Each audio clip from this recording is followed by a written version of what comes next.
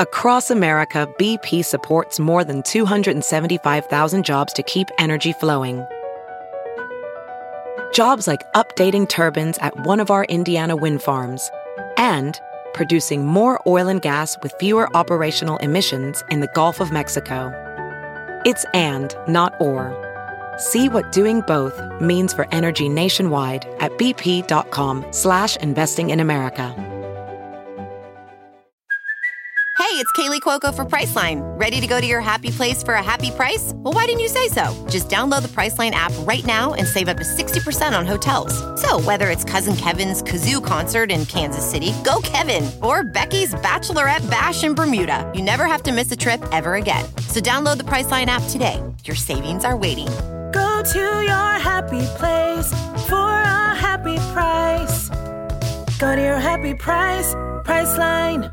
The following podcast is a Dear Media production. Hey, welcome to the Blonde Files podcast. I'm your host, Arielle Laurie, and I'm here to talk all things wellness. From how to achieve optimal health and well-being to the best beauty tips and everything in between, no topic is off limits. I know there is so much information out there, so I'm here to help you navigate it all and live your best life. Thanks for listening. Let's get into it. Hi, everybody. Welcome to the show. I loved this conversation so much. I cannot wait for you guys to hear this one. I am talking to Dr. Deepika Chopra, aka the Optimism Doctor, and we are going deep. So we cover what optimism really is, the science behind it, the physical benefits, how to be more optimistic, toxic positivity, why being optimistic doesn't mean we don't experience other emotions, why it's so important to feel the full range of emotions, and just so much more. This was fascinating to me because I tend to be more of a pessimist at my baseline, and I think a lot of people would be surprised by that. But obviously, I do a lot of things to counteract that. So in general, I'm very positive, but it does take work. But I learned a lot in this episode, particularly the difference between practicing optimism and being an optimist or being a pessimist. But anyway, she's amazing. I do have to give you a disclaimer. There was a noise that I didn't hear during the interview, but it picked up on the mic. I think it's bracelets or something like hitting against each other, and it's not overpowering, but it's there. I'm super sensitive to sounds, so it hurts my soul, but I didn't want to re-record because the content of this is just so good. So I hope it's not too much of a nuisance. And with that, enjoy the show. All right. So welcome, Dr. Chopra. So excited to talk to you.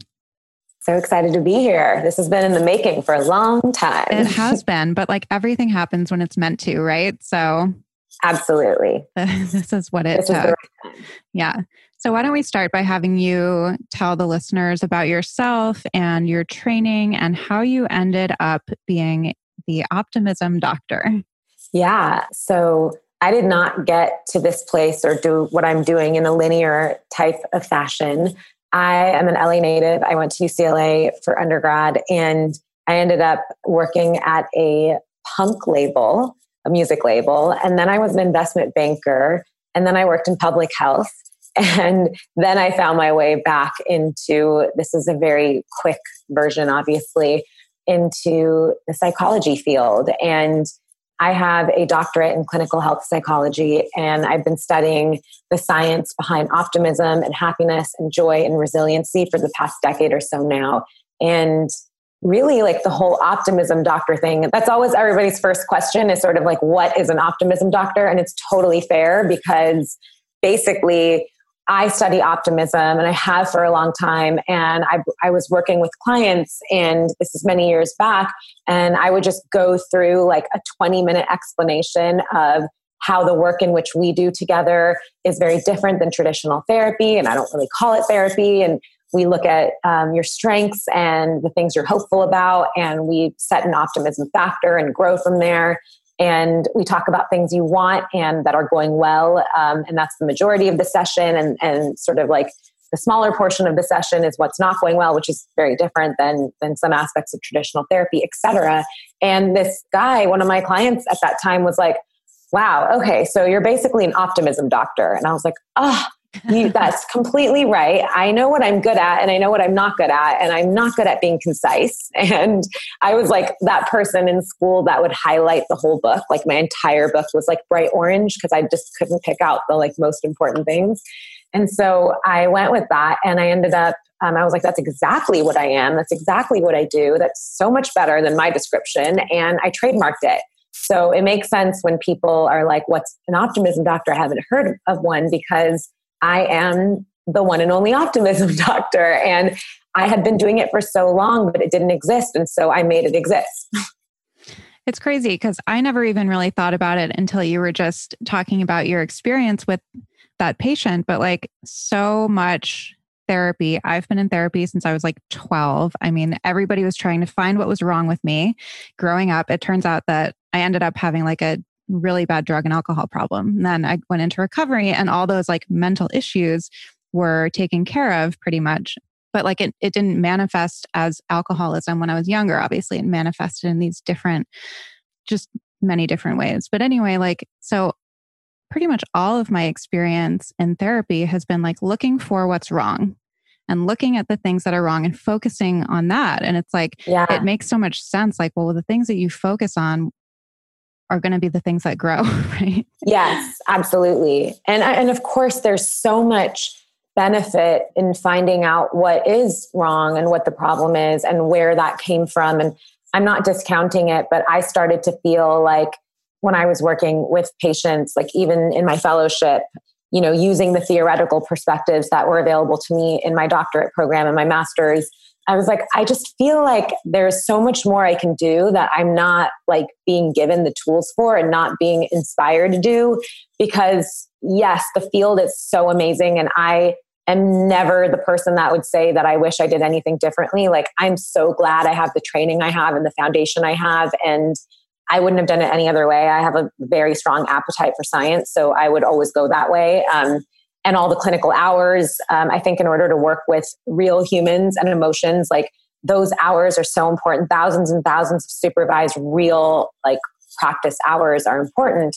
But like a lot of the field is antiquated and is not necessarily like up with the times, and people have changed and in really fast ways, and society has changed. And so even little things like not being able to practice in a state that you're not like licensed in, and like now everything is virtual, and you know, it was even then, and things like that, or new inventive ways to work with people.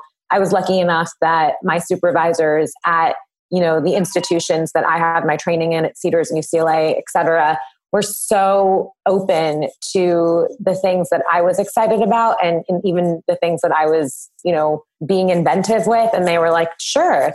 They trusted me and they allowed me to utilize some of my tools and the new things I was creating on that patient population, which definitely helped me get more clear about how I wanted to practice, and also gave me a sense of validity and confidence in that. And so I think that in all the research that I've done and the research out there about the brain, you know, we don't know everything about the brain, but we do know quite a bit. So many things point towards how important it is to focus and spotlight the things that we want more of, or we're so prone to point out for ourselves what we need to improve on, or what we don't currently have, or what isn't going well. I don't think we necessarily need someone to remind us of that, but we're not so great all the time in our everyday lives to point out the strengths that we have and our competence and the things that we're doing really well, and things that we want and hope and wish for, and the things that we expect could happen.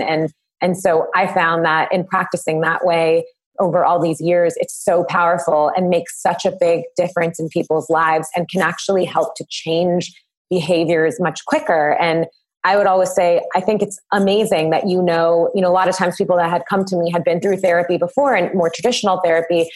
And I'm like, I think it's wonderful that you know that this particular thing is bothering you, or this behavior is not working out, and you know where it came from. Maybe you're telling me that you've spent years in therapy and you've come up with that it came from a relationship you've had with your father or your mother. And I think that's amazing, you know that. But right now, what we do know is that it's not working for you. And so then what? I was obsessed with being people's then what, instead of just sort of echoing what wasn't working and where it came from. It was like, well, it's not working for you now. We got to find a new way. And so it's not, of course it matters, but it's not the most important thing where it came from and why it doesn't feel good.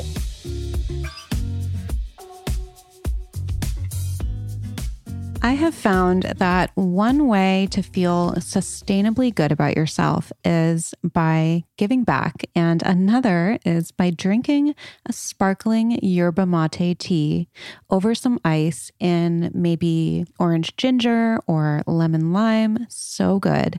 Well, Clean Cause has you covered on both, okay? So these drinks are organic. They contain 160 milligrams of better caffeine, like smooth sailing pick-me-up and sustained energy without the jitters. It's perfect in the morning, before a workout. If you're studying like me, they really keep me focused.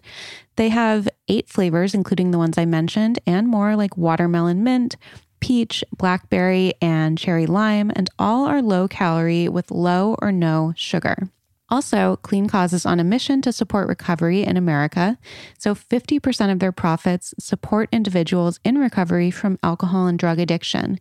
To date, they have granted over 1,500 sober living scholarships, totaling more than $750,000. Clean Cause is available nationwide at Whole Foods, Amazon, and at cleancause.com. And you can get 20% off your next purchase at cleancause.com using the code BLONDE. That's BLONDE. Again, that's cleancause.com with the code BLONDE, BLONDE. And you can feel good knowing that you are getting an amazing beverage and you are helping somebody else. Hi, new friends. I'm Jackie Schimmel, philanthropist, motivational speaker, glowing wife, animal rights activist, and a shoulder to cry on. Not really. I'm a crazy bitch, but a hoot and a half. If you haven't listened to my podcast, The Bitch Bible, brace yourself, pour yourself a stiff drink, and get ready to laugh your ass off or cry. Make sure you subscribe yourself to the Bitch Bible podcast right now. You're going to effing love it. Yeah, I'm thinking of like that saying, I don't know where it came from, but like if you're always looking for something to fix, you're always going to be broken. You're always going to feel broken. And so I'm curious, like with that shift in your approach, what the shift was that you saw in your patient populations. So when you started approaching it from this, like not, from the then what that you see in people that you work with. Well, definitely one of the things I saw pretty early on was how much actual measurable positive change was happening at a quicker period of time. So after doing that for a while, I decided, I think that 6 months is actually a really good time sort of limit on work together, as long as they're really committed to work and I'm really committed to work in an actionable way. Like the type of practice that I always had previous to the stuff I'm doing now, it was much more action oriented than sort of just passive.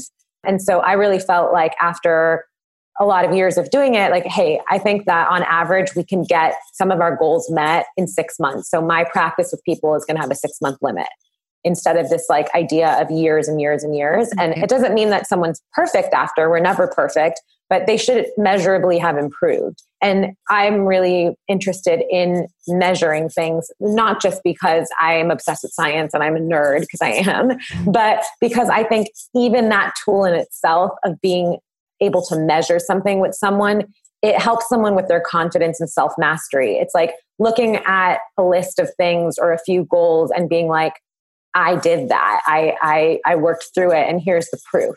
Here's the evidence. And so that in itself was a tool to help people. So I really specialize in practical, everyday self-mastery tools and skills to work with and develop, particularly for people that they can really use on their own. So it's not about creating a sense of dependency on anything else, including me. I don't want that. Like I'm not the type of, I'm not a clinician anymore. I don't call myself one anymore, but I'm not the type of, practitioner that wants that sense of just displaced dependency. Like you're going through some dependency in one issue of your life and now you're dependent on your therapist. I'm like, I want to empower you let's work together. And if I'm doing my job correctly, then you've walked away every session with a tool that you can do on your own that has nothing to do with me. And it's a tool you already had actually in there. You just didn't know it and you haven't sharpened it, but we're sharpening. Mm-hmm. Yeah. Like you're working yourself out of a job. That's your goal. Yes. Yeah. And like people are always like, oh, that seems counter. Like, don't you want people to stay for a while? And I'm like, no, like I'd rather see more people for a less period of time, right, and then have them come in for sort of like tune-ups. Yeah. I also have always been a visual imagery expert. And so sometimes people would just see me for custom visualization sessions. Mm-hmm. So now I don't have a very large practice anymore. I still maintain a very small practice. But so much more of what I do now is, larger workshops and brand partnerships and speaking and writing and podcasts, because I've sort of, one of the reasons that I stepped away from traditional practice, there's quite a few reasons, but one of them, is this idea of wanting to give focus on the real tools and give people a sense of self-mastery. And then another one is sort of this idea that I really wanted the tools and these topics to be really inclusive and accessible. And something like a podcast is such a great way to disseminate the information and the tools and the practices to so many different people from all over in a very accessible and inclusive way. Because I think sometimes some of this stuff like wellness can start to become really exclusive and only available to the very few. And I'm all about, focusing on the types of tools that, again, are already part of you. They're free. They're resources that you already have just by being a human. And sort of this idea of trying to get your brain to work for you. Mm-hmm. Yeah. So there's a lot there that I want to get into. I want to talk about visual imagery and manifestation, self-mastery, all of that.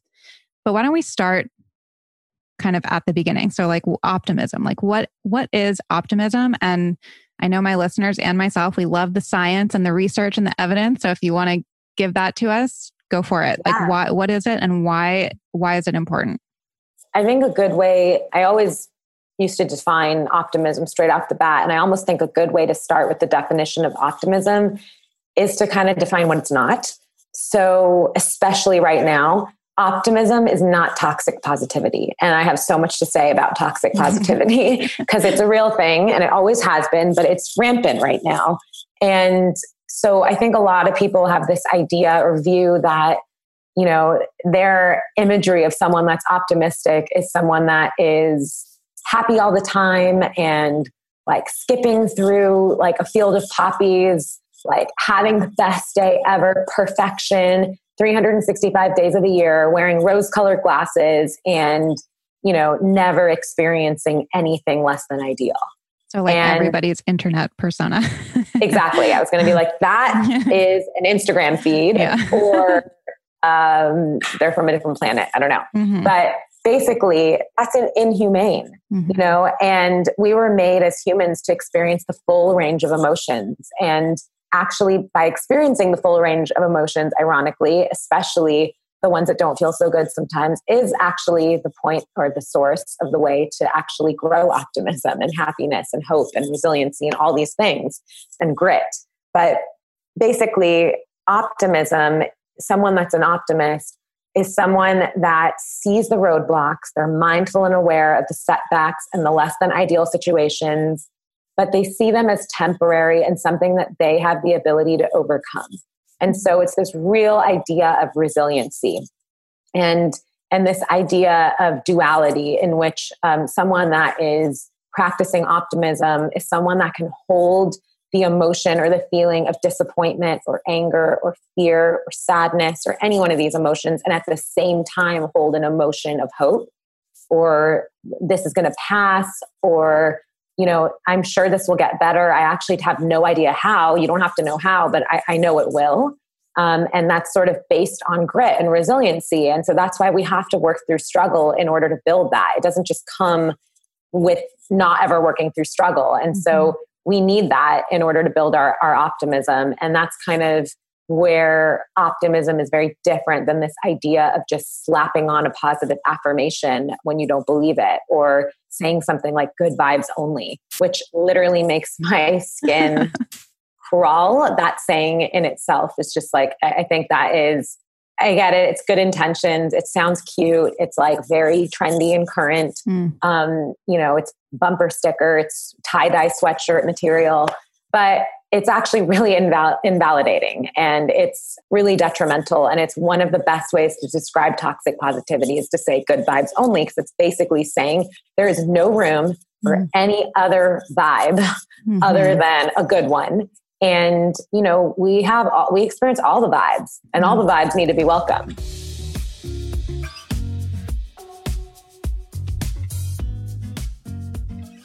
I know you're all here to learn tips and tricks on how to achieve balanced health, and a super important component of that is being cognizant of what chemicals we are exposed to daily. A really simple way to ensure that we're not disrupting our hormones and weakening our immune systems and causing unnecessary inflammation and even things like rashes and eczema is to clean up your home cleaning supplies. So Branch Basics is the best way to do this in one easy step. They make a biodegradable, non-GMO, fragrance-free concentrate that can clean everything in your home from the kitchen to the bathroom to laundry safely without harsh chemicals. You just get a kit with the concentrate in various bottles, and you just mix the concentrate with water, and that's it. You have just replaced all your toxic cleaning supplies in one step. The other amazing thing is that you don't use a bunch of plastic because you just replace the concentrate solution in the bottles that they provide. All of this is great, right? But I know you're thinking, does it actually work? Yes, this stuff works just as well, if not better, than the common home cleaning supplies that we are all familiar with. This is such a simple way to cut down on waste and clean up the environment you live in. So go to branchbasics.com and use the code BLONDEFILES for 15% off their starter kit. This offer is good until the end of the year, and I cannot recommend this enough. Again, that is branchbasics.com with the code BLONDEFILES, BLONDEFILES, for 15% off their starter kit.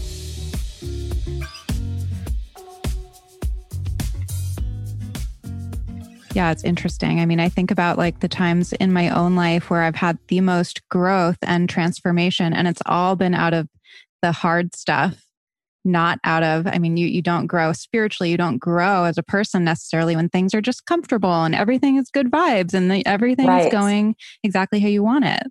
So that's interesting. Exactly. And like, I always like to pair that also with, like, to me, to define optimism, I can't not define it without using the word resiliency. And I also it's hard for me to define it without the word curiosity. So it's also like going into something with like the curiosity of like, how will I grow from this? I may not know how, but like, let me start to think about it like this, I'm going to grow from this and how. And so it's always being open to what, the gifts might be of something that is amazing, or also something that doesn't feel so good at the moment, and sort of welcoming it all. And so really like being optimistic is getting comfortable in the uncomfortableness of holding two different emotions at the same time, this duality, of feeling like you can be disappointed, but also hopeful at the same time. And that's like, optimism is a muscle, and it's something that we need to practice because we're actually more prone to be pessimistic. And that has like an evolutionary standpoint from it. We were long time ago, our ancestors were running away from saber-toothed tigers. And the ones that ran away and imagined the worst case scenario, like this tiger is going to eat me, and I'm imagining the worst case scenario, they were the ones that got away and they survived and they passed that on. And it worked for that time. But what we know about this time is we definitely still have predators. They look a little differently now. But we know that in order to really thrive in today's world, we don't thrive by constantly imagining the worst case scenarios at all times. We also don't thrive by only being able to see the best case scenarios at all time and never, giving light to worry, because actually things like anxiety and worry, of course, on a continuum, but sometimes a bit of anxiety and worry and stress is actually positive and helps you make better decisions. Mm-hmm.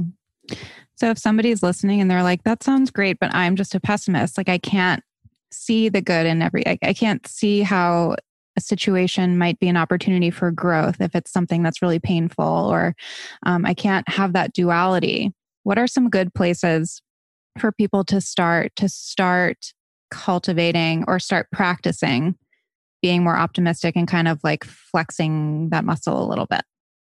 So definitely one of the best ways to start, and I think we can all start in some shape or form here, is self-compassion.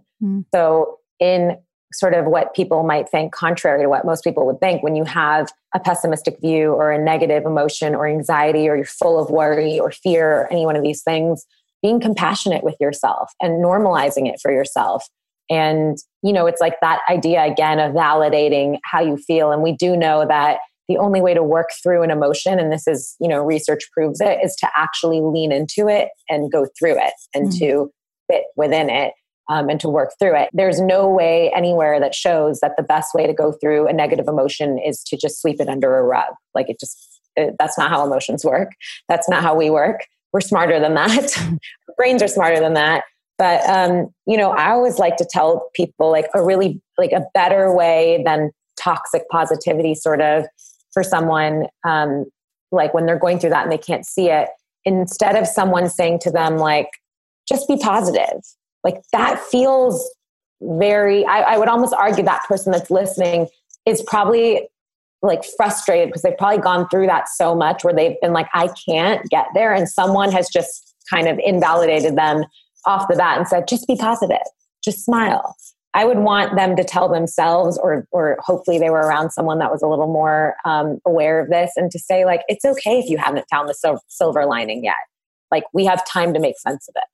Something even like just compassionate, recognizing where you're at, but like knowing that there's time to actually get there. If you don't see it yet, that's okay. All you have to know is that it's out there, and you will. And think about another really great way is to think about your own competence and strength. So however many years you are at the moment, you're here. You've worked through struggles. Like nobody has had a perfect life. It doesn't exist. So you've worked through struggles. Some of them might have been easier than others. Maybe some of them you're still working through.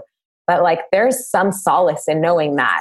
Like the struggles that you've been through, however big or small, you've worked through a lot of them. And so that can give you some reassurance that, again, you may not know how you're working through this current one, but it's probably pretty likely that you will be able to because you've done it before.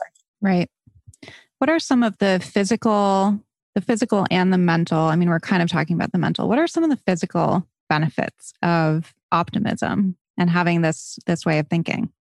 Oh yeah. There are so many, but mostly someone that's optimistic and experiences more real, authentic, positive mood. They're sick less. They bounce back from respiratory illnesses quicker. They have less heart disease. They live longer, and not just living longer in terms of wrapping up the ages, but they actually live a more thriving and fulfilled life longer. They have better social relationships. They have more support. Happy people, actually, happiness is contagious, and research proves it. So happier people bond together with happier people. And the more you surround yourself with happy people, it's more likely that you in turn are happier. Happiness actually was studied. They actually studied the idea of happiness as contagious. And research found that happiness is up to 3 degrees of separation, like contagious within a social network. So that was pretty cool. Like we all kind of had known that and said happiness is contagious, but like science actually confirms it. Right. So it's interesting. But there are so many benefits, positive benefits physically and emotionally. You achieve more productivity when you're optimistic. You definitely get more things that you want out of life. So the whole manifestation piece. But it's not just because you asked for it somewhere out there while sitting on a beautiful beach towel on, the west side of LA, and then the universe dropped it into your lap. It's because you actually did work for it. And our brain really sets forth the executive functioning part of our brain. Like it sets on fire and starts to come up with actual ways that you can achieve this goal if it actually believes that you can have it. So your expectation has to match your want. And that's like the piece of where I call evidence-based manifestation. A lot of people are focused on the want And that's great. It's really good to know what you want. It's good to know what you want, very detailed, specific, like visualize it, make the vision boards. But unless what you expect to happen matches what you want, it's probably very unlikely that you are going to make happen what you want. Right.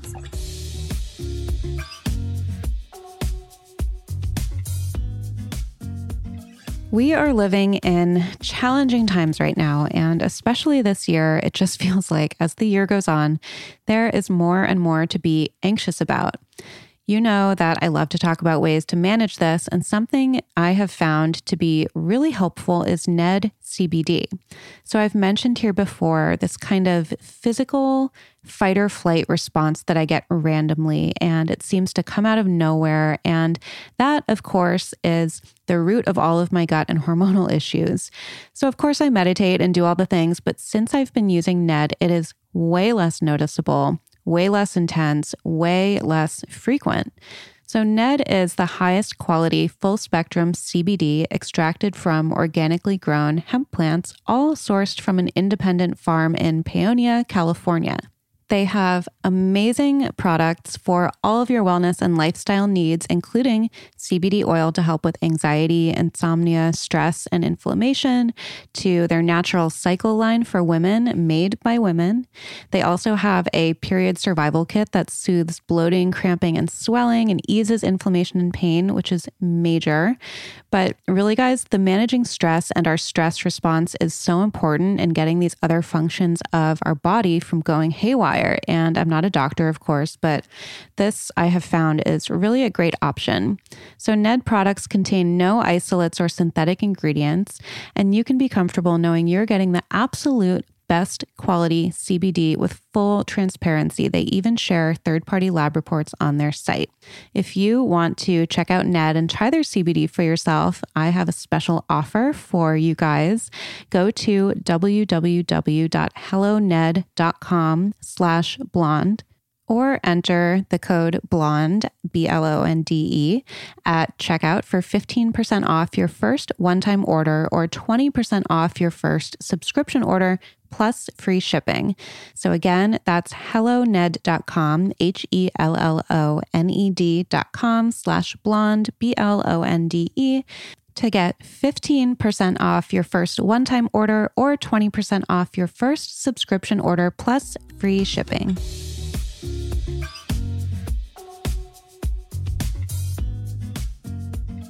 I think a lot of people hear the word manifestation, and if it's not like a certain subset of the population that's into wellness and all that, they check out, right? It sounds... Oh my gosh, I've never seen a word in recent times that is so polarizing. Like, and like, especially here, I think we're over it. Right. And like, you say that word and you just see the eye rolls happen. And I get it, because it's like, if that's how you're looking at it, I totally understand. There's like so many people out there that promise you that if you just ask for something, you know, the universe is going to drop that shit in your lap so fast, and it's just going to appear before your very eyes, and it's like magically going to be there. And I'm a spiritual person, and I definitely believe in the law of attraction and thought that, like, from a scientific point of view, I understand how that happens. And it is back to what you think about. What your brain has a limited attentional capacity. So it can't think about everything all the time. But if you learn how to choose and intentionally put into your brain what you want to think about, first of all, that's amazing. And it can be done. It takes hard work. It's not going to drop into your lap. It's a lifestyle shift, and it's mental training, basically. Like you go to the gym, physical training, it's mental training.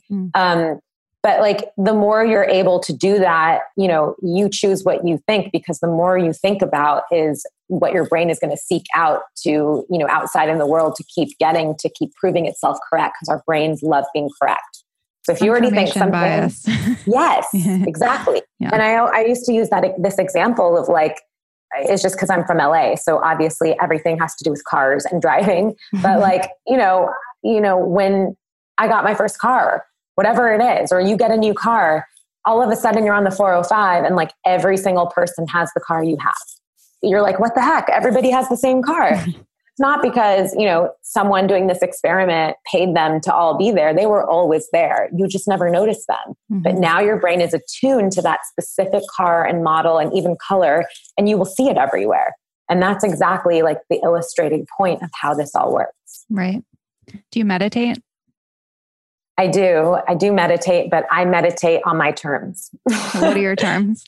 So I'm a person that definitely thinks a lot. My mind is constantly going, which puts me in a place of, I'm optimistic in a lot of different ways. I'm an optimism doctor, but I'm not the most optimistic person. And I'm the first person to be like, listen, I might be an expert in this and I know all the research and I surely know how to help other people.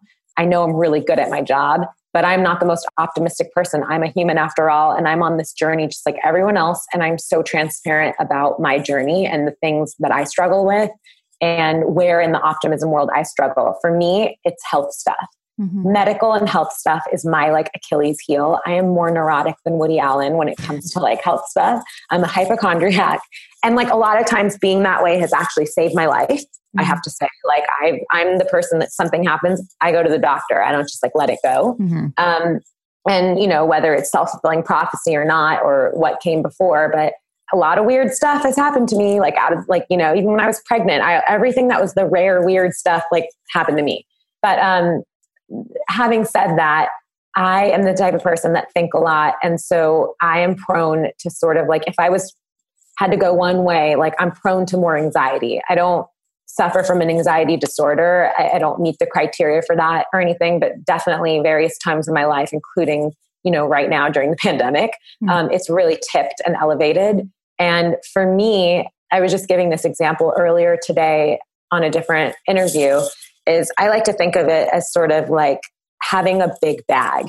And then you realize like, oh my gosh, my bag is so full. It's so full of stuff. And so you think, I better just get a bigger bag. So you get a bigger bag and you're thinking you'll have more space. But I'm the type of person that will just fill more stuff into my bag because I have the space. So the same thing with like someone tells me to just clear your mind and, meditative space. I'm like, wow, my mind is so clear now. It's got so much space to just think everything. And so I like to practice a type of meditation that is more so like following a very specific prompt that uses enough attentional capacity. So for me, uses enough attentional capacity for my brain to not think because I'm actually thinking so clearly about one thing.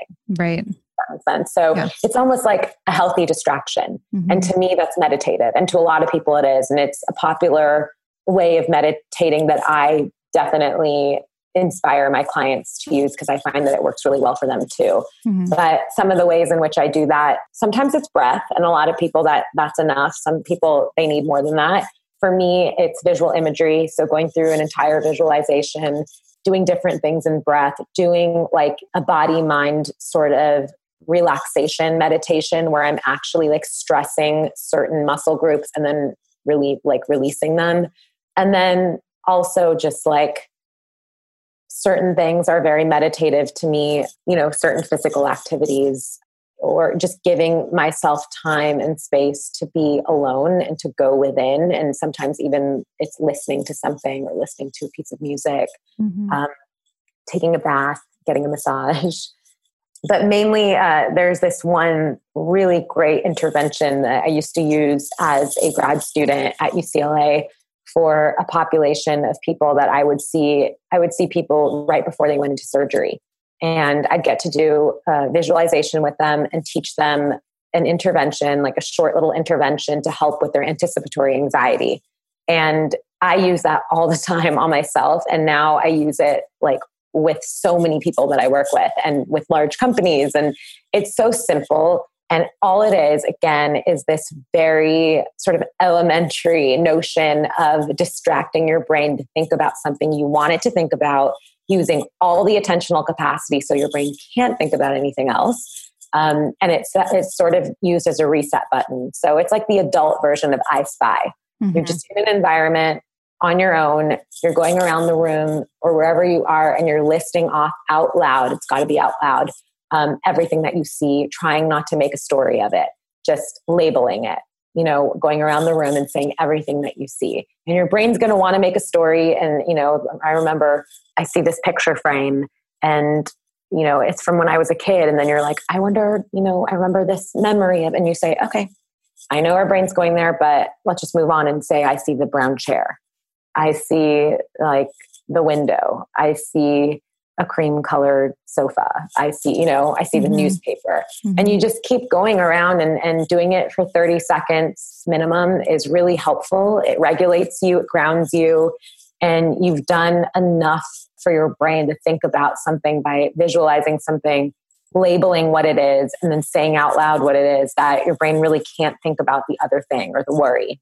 And so to me, that's meditative as well. So, it's really, and then the other way that I use meditation is I dance. I'm not a dancer, like by any means. And I actually should go back on that because I try to teach my clients not to say what they're not. That's like an apology. I'm not a professional dancer and I'm not saying I'm really good at it, but I am a dancer because I like dancing. And I think to some degree, we're all dancers and we're all singers and we're all artists, etc. But, one of the best ways to shift energy for me, to increase positive mood, to get out of my head, to go within myself is to just be moved by music, literally and figuratively. And so lately my anxiety has definitely been on the higher side due to everything we're going through and everything happening in the world. And then also just I work full time and so does my husband, and we have a toddler and we have no childcare since COVID hit. So it's just like, it's a lot physically and mentally. And so I found that I wake up, I do this thing, I call it wake up and dance. And the first thing I do when I wake up, before I talk to anybody, before I brush my teeth, before I change out of my pajamas, I turn on music and I just dance. And it can be for 10 seconds, 20 seconds, 2 full songs, like whatever I can get, it helps me. And a lot of research within that shows that movement was one of the things I always talk about in my Cultivating Optimism workshops. Like moving in any way is helpful. It increases mood, it decreases stress. It's very helpful. And then being moved by music, another great way that research shows can improve mood. And then, just that feeling of being free and sort of shaking it out. There's so many, and then the fact that I do it in the morning. So research also shows that how your mood is in the first of the day often impacts the mood for the remainder of the day. So if you're going to pick a time of the day to do, if you have one time of the day you could pick to do a positive ritual, anything that makes you feel good and shifts your mood, I would suggest doing it in the morning. I was just going to ask you about that because morning routines are very like trendy and hot right now. Yes. I personally don't really get it. I'm like, I don't care what so-and-so does in the morning. Yes. But I was curious if there was like a timing aspect to that. A lot of those feel a little inauthentic. And I've been asked to do a lot of them on like takeovers and stuff. And I feel like it just feels like, first of all, filling up an entire takeover with your morning routine. Like I would love if like I could have that morning time for that morning routine every day. Right. But like, I always say that, you can pick like 2 or 3 things, or even just one. My morning routines that are like non-negotiable, my rituals that I do in the morning are so short that they're all things I can do from anywhere that I am. They don't take time. So if my son wakes up earlier than expected, or I have an early morning phone call, like it doesn't disrupt me from doing them. And there are 3 of them. It's the wake up and dance. And even if I danced for 5 seconds or 10 seconds, that's okay. I have said the same mantra while I wash my face since I was 7. And not because I thought it was a ritual or I knew about it, but my sister taught it to me. And I would just say it in my mind at first. Like I went through years of saying it in my mind while I washed my face or while I took a shower before I really realized it was actually like a quote unquote ritual. And it made me feel really good. And so now I say it out loud, but I still do that. Done it since I was 7. And then I always pick one of my things, or looking up optimism cards from my deck. I do those 3 things every single morning. And sometimes all of it takes less than a minute. Mm-hmm. So, you can't, it would be nice if every morning I could make myself my matcha latte, or, do the full like masking, or have some time to meditate like more fully, and all those things that are all tools I use. But like, I'm going to be real. Like I can't do those every morning. They're not part of my die hard, like morning ritual. These 3 things are, and they can be done. I can make them longer, or they can be done in like a minute, all of them. Yeah. Yeah. I feel like some of the morning routines, they're very indulgent. And I mean, for me, like, I think I would probably consider myself more on the pessimistic side. Like, it's just that's my baseline. But in recovery, like, I had to learn these new tools. Otherwise I was going to be miserable all the time. And so I have like a few things, again, like you, it takes probably a minute. Like I do transcendental meditation. So that's 15, 20 minutes. But that's amazing. I do it no matter what. Like I will wake up early or if I have to, whatever, because of like how profound it has been in my life. But the other things, like I write 5 things I'm grateful for. I do like a little reading. Like I pray. I'm not religious, but I pray, right? And I was thinking about what we were talking about with manifestation earlier, and it reminded me of this thing in recovery that people talk about, and it's about like kind of, I guess you could call it manifestation, but like prayer. Like if I'm praying for something, again, like not religious, but just praying to the universe or whatever, like I still have to do the action. Like I learned that there are 2 parts to that. And there was a phrase that someone said that like, God can't drive a parked car. Well, like the universe can't drive a parked car. Like you have to take the actions to support whatever it is that you want to happen. Right. So I just thought about that. And that's like this whole idea of accepting responsibility for the things that go well and also the things that don't go so well. And action is so important. And not just like, it's important to make, when you want something or you want to manifest it, to understand that, yes, like it is so important that it takes steps. It's not just, again, something that's going to drop into your lap. And people get really frustrated with that because I think they're sort of promised, or in some way they think someone told them it was going to drop into their lap if they just like thought about it. Yeah. And so I think what's so important and interesting about that is, thank goodness it takes action, because like those are things that you created. And I think we often forget that. And we're so focused on the want of it or how badly we want something. And then how many of us spend that same amount of time and energy celebrating something that we worked really hard for and that we currently have. Like the 2 don't go. Like we're just ready. We wanted it so badly, even if we wanted it for a year, and even we worked so hard for it, and then we got it and we're just like, what can I want next? Yep. And so it's so important to also take time and space and energy to just celebrate yourself. And in all the work that I do with the science behind, increasing mood and optimism and resiliency and happiness, all this, like there's so much power from a science-based perspective of celebrating your strengths and your small wins and your big wins. And we just don't do that. And even good feelings, we tend to just sort of skip right through something that feels good or something great that's going on. And I really urge people to take the time and moment, spend 1 more minute if you can in a good feeling every single time. Increase it by 1 minute. Sit in it for 1 minute. How does this feel? This feels so good. Why does it feel so good? Where in my body does this emotional feeling feel good? What is the feeling like, the emotion around it? What does it look like? What does it sound like? What does it smell like? You can live your happiness more, because I think we tend to just skip through those and we spend a lot of focus and time and energy on the things that don't feel good.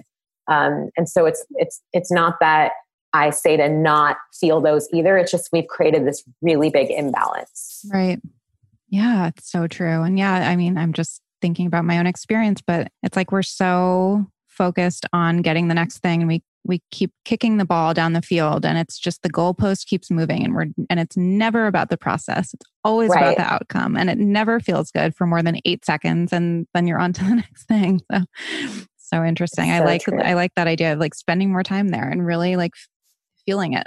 And not feeling that that's indulgent. Yeah. Like it's survival. It's positive survival. It's how you build, the muscle of being able to experience more happiness and optimism and growth. And it's how you actually rewire your brain. It's how you actually change your mindset and your lifestyle, not just like, reciting a blanket statement affirmation and then moving on. Like if you really want to change the way your brain fires, then like you have to do that work. And part of the work is like getting more comfortable in experiencing the positive things in your life.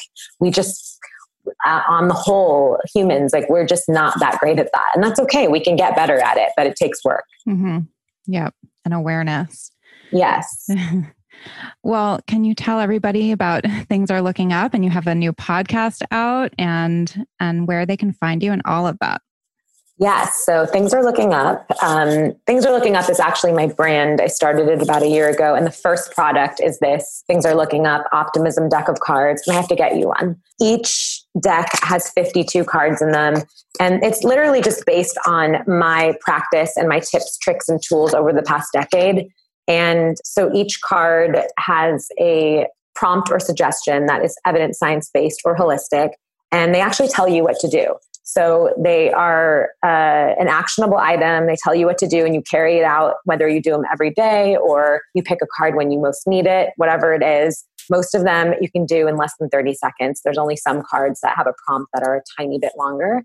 And the reason, and even like the colors on them, and I know you guys can't see it, but the colors on them and the abstract art, there's also like a science-based reasoning that each of them are mindfully created in this way because everything about the card deck is meant to increase mood and resiliency and optimism. Even from here, they're very they're just so appealing, uplifting.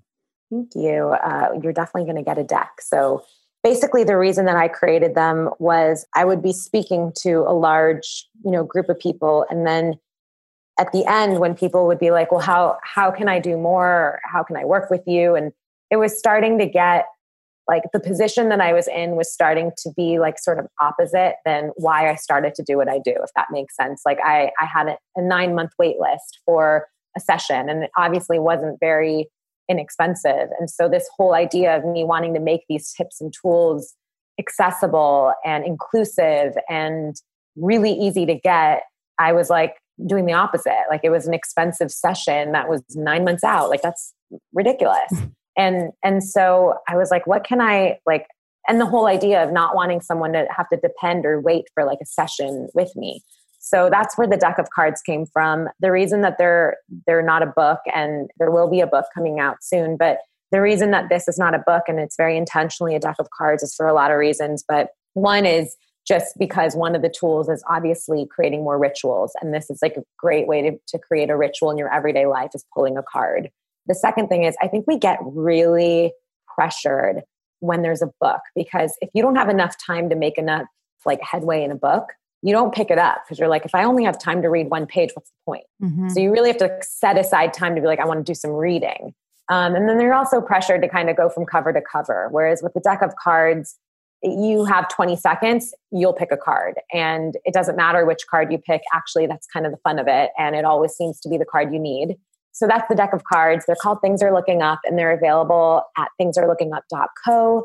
You can also find them and some more optimistic content on my Instagram at Dr. Deepika Chopra, or the card's Instagram is All Things Are Looking Up. And then, I just launched a podcast a couple weeks ago with Dear Media, and it's called Looking Up with Dr. Deepika Chopra. And I'm super excited about it because it's a total new platform and media for me. But it's been so amazing because every interview is just blowing my mind.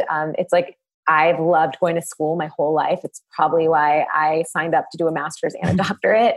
And I just wish I could be in school again. And I kind of feel like my podcast is me getting to be in school again, but learning from literally the only people I want to learn from. Right. And so, it's everything we're talking about. It's dispelling what optimism is not and highlighting what it is, and chucking out toxic positivity and perfection, and listening to people. I know you said you listened to the Meta World Peace episode, which was so amazing and powerful. And I'm was so honored to get to talk to him. He's so inspiring to me, but it's real, raw, human, transparent storytelling about resiliency. And at the same time, I get to interview other trailblazing experts in the fields of neuroscience and behavioral science and health, and really hear from the people that are doing the research. And so it's a nice blend between the two. And every episode always leaves people with real, actionable, practical tools that they can actually start changing their life that day.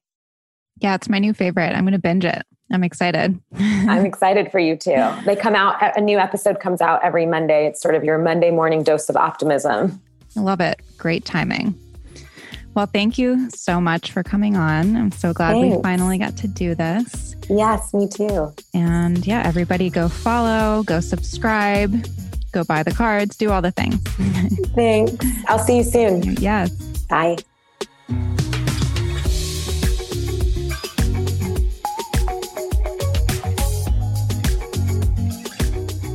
I hope you enjoyed that episode. If you liked it, and if you like the show in general, please take a second to rate, review, and subscribe. It goes a long way, and it's actually the best way to support the show.